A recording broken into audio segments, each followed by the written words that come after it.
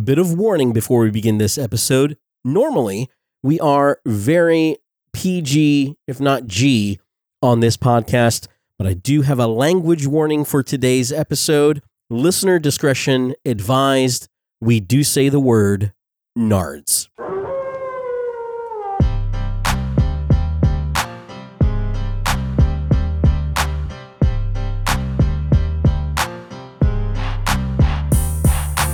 Hey there, true believers, and welcome to a chilling, thrilling episode of One to Grow On. I'm your host, Wayne Cordova, your pop culture pumpkinhead on this terrifying time-traveling journey. As the leaves change and the full moon illuminates the night, I've got just the treat for your retro-craving hearts, and no candy checks are required. All right, time travelers, hold on to your trick-or-treat bags because this week we're plunging back into the spellbinding 80s to unearth a ghoulishly delightful cinematic treat, The Monster Squad.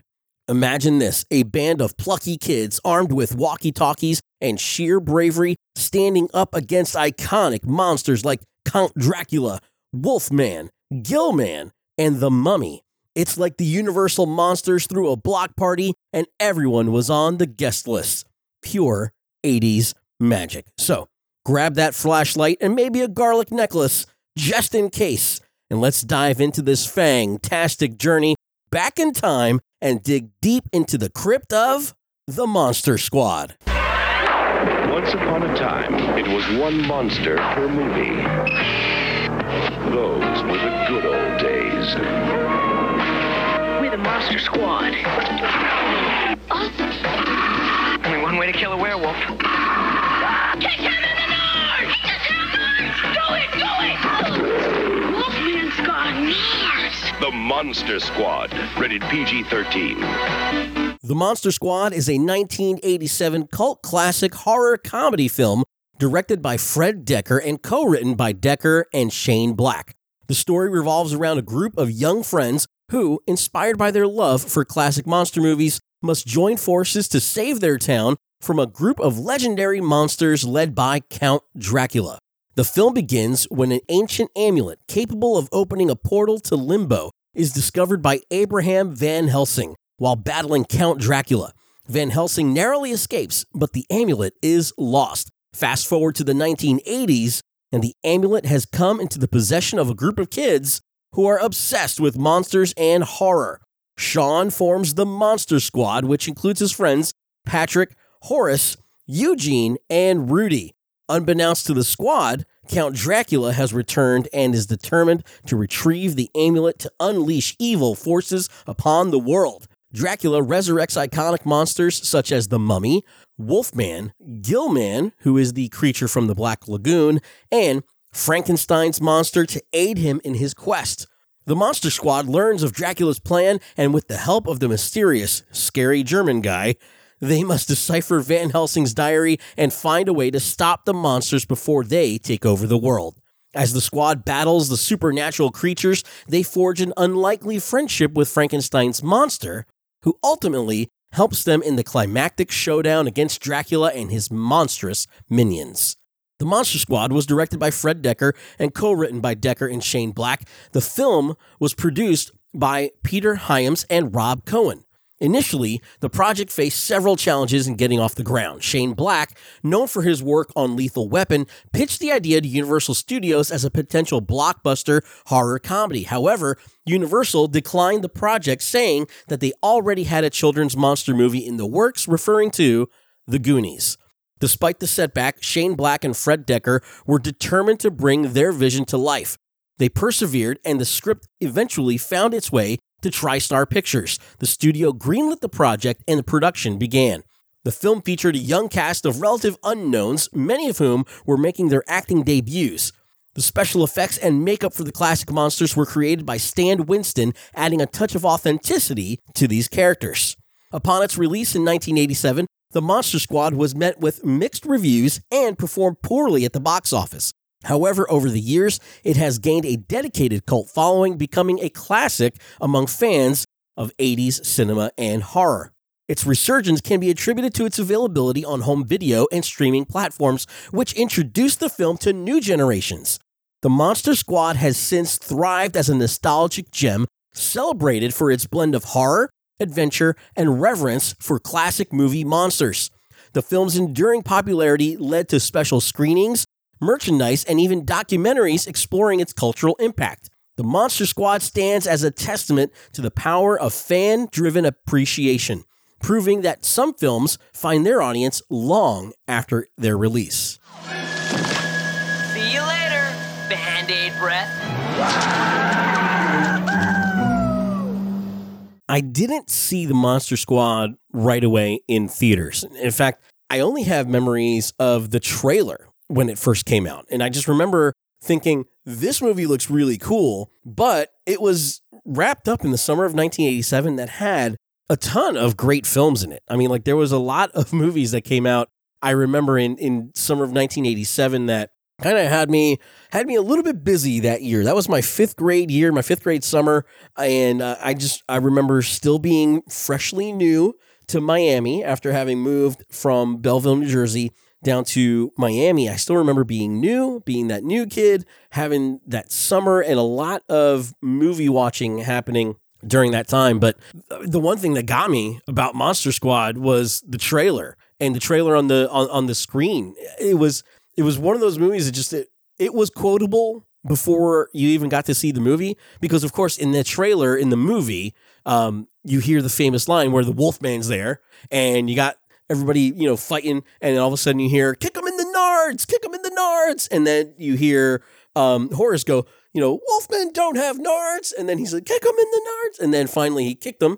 And then they go, whoa, Wolfman got nards. And I just remember that being the phrase that you just took with you now to school after, watching the trailer and seeing the commercial. But oddly enough, not seeing the movie in the movie theater. That was a busy summer. We had RoboCop. Can't Buy Me Love came out the same weekend. The Masters of the Universe movie came out the weekend before. Now, I'm actually pretty sure that I saw Masters of the Universe, either when it came out or the weekend after it came out. So that would have tied up Monster Squad for me. And yes, I went to see Dirty Dancing, and that was just the next week after that. So it's just one of those things where one way or the other, I was going to be busy that summer. Some of the other stuff that came out was Predator. Also came out that summer. Summer School, The Lost Boys, Disorderlies, because come on, it was the Fat Boys. And, that was a good movie. La Bamba, No Way Out, The Living Daylights. That was the Timothy Dalton James Bond film. And I mean, with all of those movies coming out all around that time, it just got buried. And I think it was a little bit too far away from Halloween, for me. But I get that. A lot of Halloween movies kind of come out at the end of the summer for some reason, and I totally get that. But yeah, I didn't end up seeing Monster Squad until way later, and I clearly remember the first time I saw it.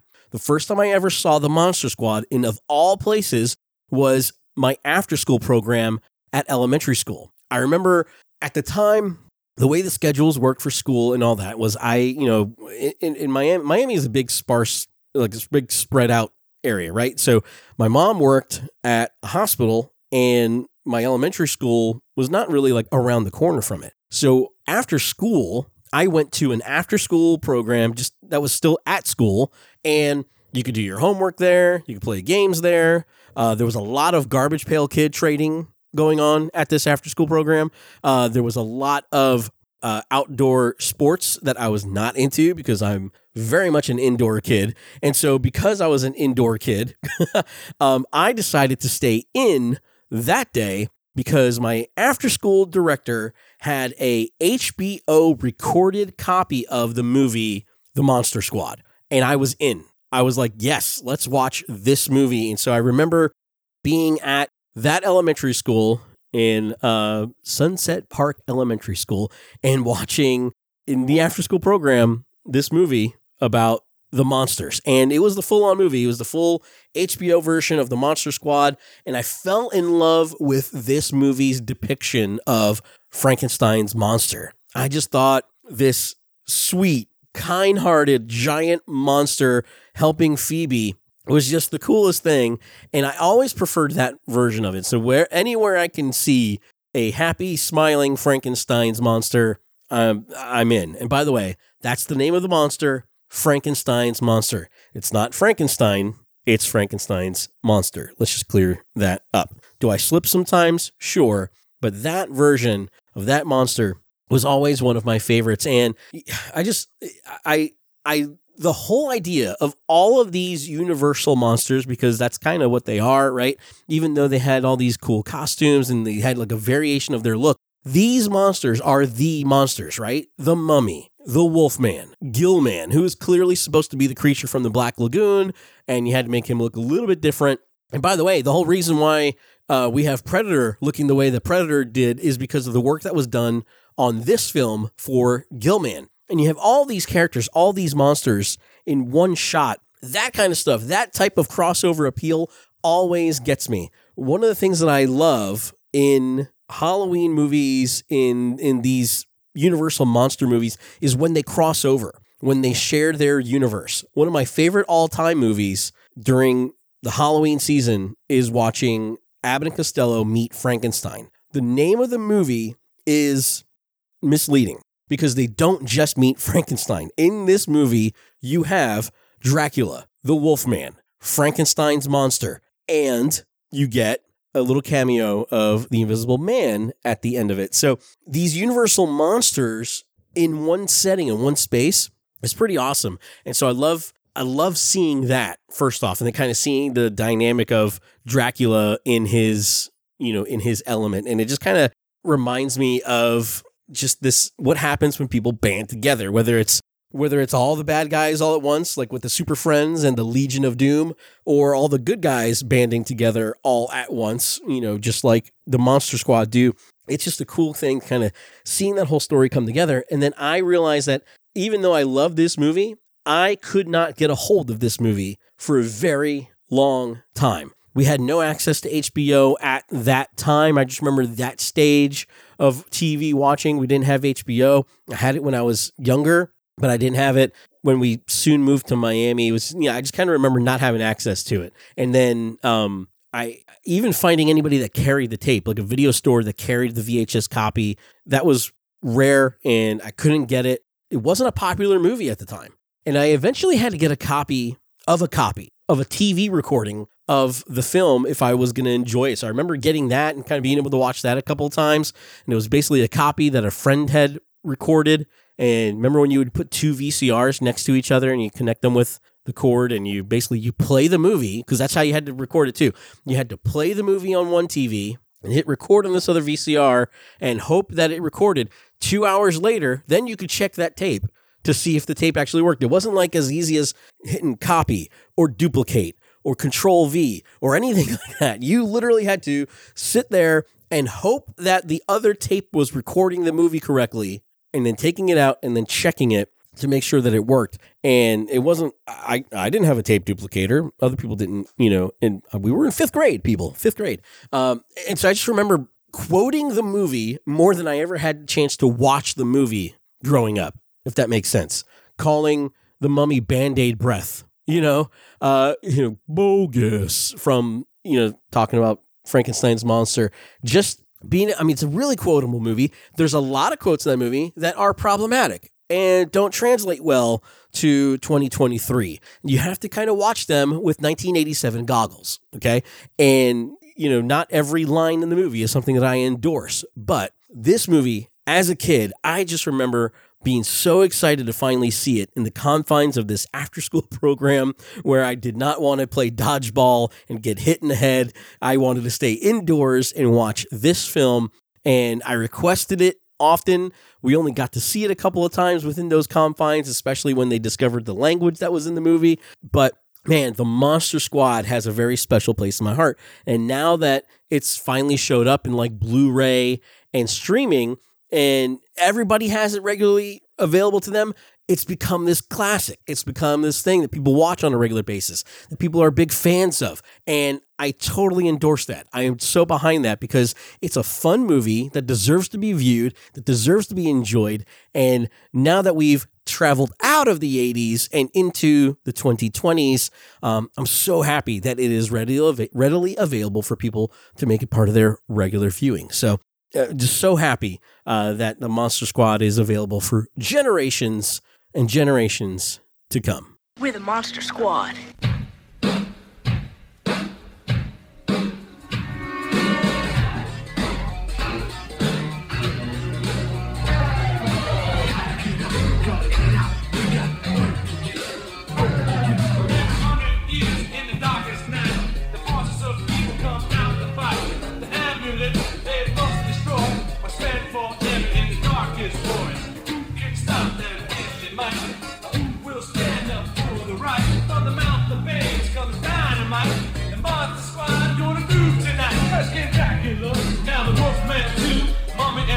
From the Black Lagoon, we need silver bullets, we need wooden stakes. Normal stuff won't stop because they live on hate. Speak some magic words from a virgin's lips.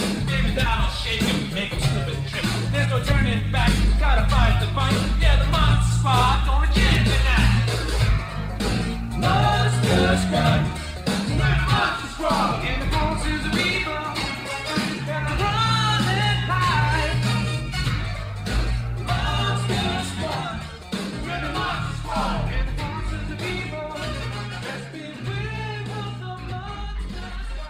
We wanted to do something a little different for everybody in these bonus episodes. Wanted to share with you a top 5, since Monster Squad is what really ignited my love for Frankenstein's monster.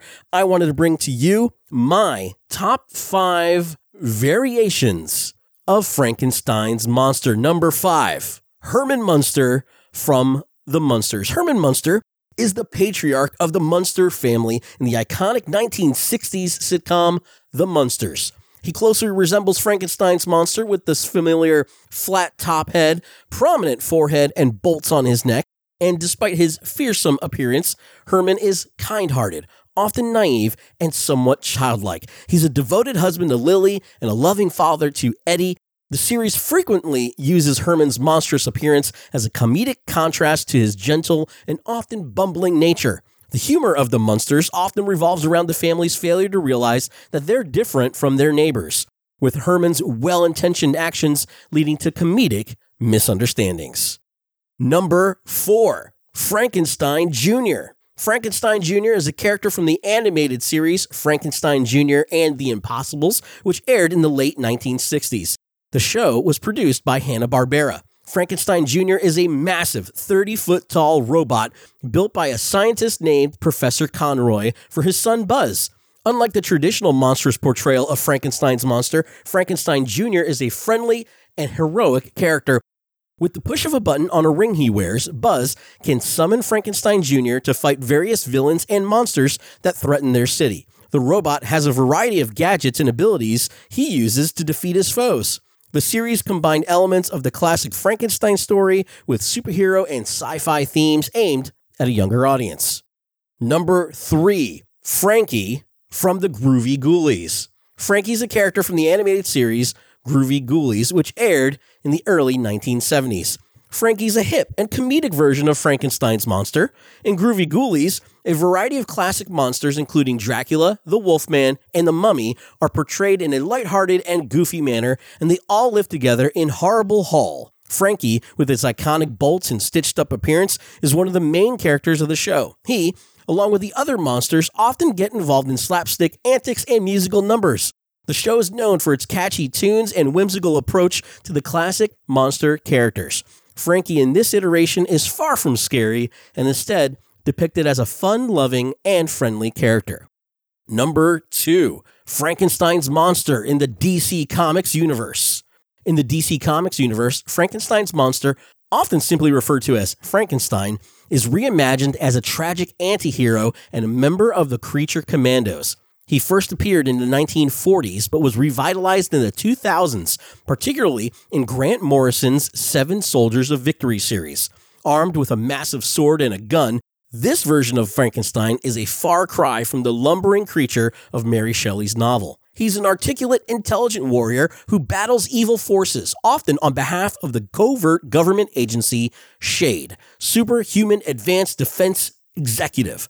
Frankenstein's character in the DC Universe incorporates elements from the classic novel, presenting him as both a monster and a deeply introspective being, searching for purpose and grappling with his own identity. Over the years, he has been a part of various storylines, sometimes teaming up with other DC heroes or facing threats both earthly and cosmic. And number 1, Frankenstein's monster in the movie, The Monster Squad. Come on, what did you think? In The Monster Squad, Frankenstein's monster is one of the several classic monsters that appear in the film. However, unlike some of his more menacing creatures, he befriends a group of children who form the titular Monster Squad. Dracula, seeking to control the world with the magical amulet, revives the monster and other creatures to assist him. While initially working with the villains, Frankenstein's monster's gentle nature emerges when he meets and befriends the young members of the Monster Squad, particularly the little girl named Phoebe. This portrayal of the monster highlights his tragic and misunderstood nature, emphasizing that beneath his monstrous appearance, he possesses a kind and human heart. Over the course of the film, he becomes an ally to the Monster Squad as they seek to thwart Dracula's evil plans. There you have it, folks. My top 5 variations of the Frankenstein's monster. Up next is one to grow on. Kick him in the north! Kick him in the north! He doesn't have north! Do it! Do it! Wolfman's got nards! Monster Squad wasn't just a film about creepy creatures. It was a story of friendship, unity, and finding common ground in the most unexpected places. Now, think about that group for a second. They weren't your typical group of friends. You had the nerdy kid, the cool kid, the younger ones just trying to fit in, and yep, even a couple of monsters thrown into the mix. They were all different, but they had one thing in common: a love for monsters. But as they discovered, it's not just about shared interests that bind a group together. It's the unique strengths, the perspectives, and even the quirks that each individual brings. This is the beauty of life. We're drawn to those who share passions, but it's our differences that add richness to our relationships and teams. Think about your own squad. Are they all just like you? Probably not. And that's a good thing. It's the diverse mix that makes us stronger, more versatile, and yes, even more fun. So here's the challenge for you. Venture outside your typical circle. Make friends with someone entirely different from you. Learn from them and let them learn from you. Just as the Monster Squad came together, uniting their individual strengths, imagine the force you could become by embracing diversity in friendships. Alone, we could do so little. Together, we can do so much. So, who's in your squad? Remember, the most unexpected friendships often bring the most extraordinary adventures. Find your Monster Squad. Embrace the differences, and together, take on the world. And that's one to grow on. Can't believe it. Frankenstein's monster in our clubhouse. Let's ask him to leave, okay? You're not still scared, are you? Well, he is a little bit gross, Sean. Grabs. I taught him to talk. Oh, Gus. Give me a break. Huddle up, you guys. Sean, we gotta get an adult. And your dad's a cop, so if we get your dad... Absolutely no grown-ups, okay? We'll lock him up in a cage or something, or dissect him. Or put him on TV. Bad kid. Why are you such a lameoid? You're the lameoid. Focus. Focus. Well, true believers, we've just had a monstrously good time diving into the supernatural world of the Monster Squad. From Dracula to the Wolfman and all those famous roles and catchphrases, it's been a spooktacular journey down memory lane. But before we wrap up this eerie adventure, don't forget to unleash your inner monster hunter by subscribing to the podcast on all platforms and leaving a review that's as golden as our dear mummy's amulet so others can join the squad. And here's something to send shivers down your spine, introducing our $2 Time Machine tier on Patreon. For just $2 a month, you'll unlock the power to journey through time with us and get every episode a couple of days early as it's freshly edited. It's like stepping into the past, complete with all the nostalgic chills and thrills. If you're a dedicated fan or just want to support our podcast adventures, this tier is perfect for you. Plus, you'll be the first to hear our hair-raising retro tales. Don't let the fear of missing out creep up on you. Our cup of coffee in the big time tier is still brewing strong at $5 per month, complete with bonus posts, exclusive polls, and the audio show, The More You Know. It's like a warm cup of cocoa on a chilly Halloween night. Feeling the need to share your thoughts with us? It's no trick.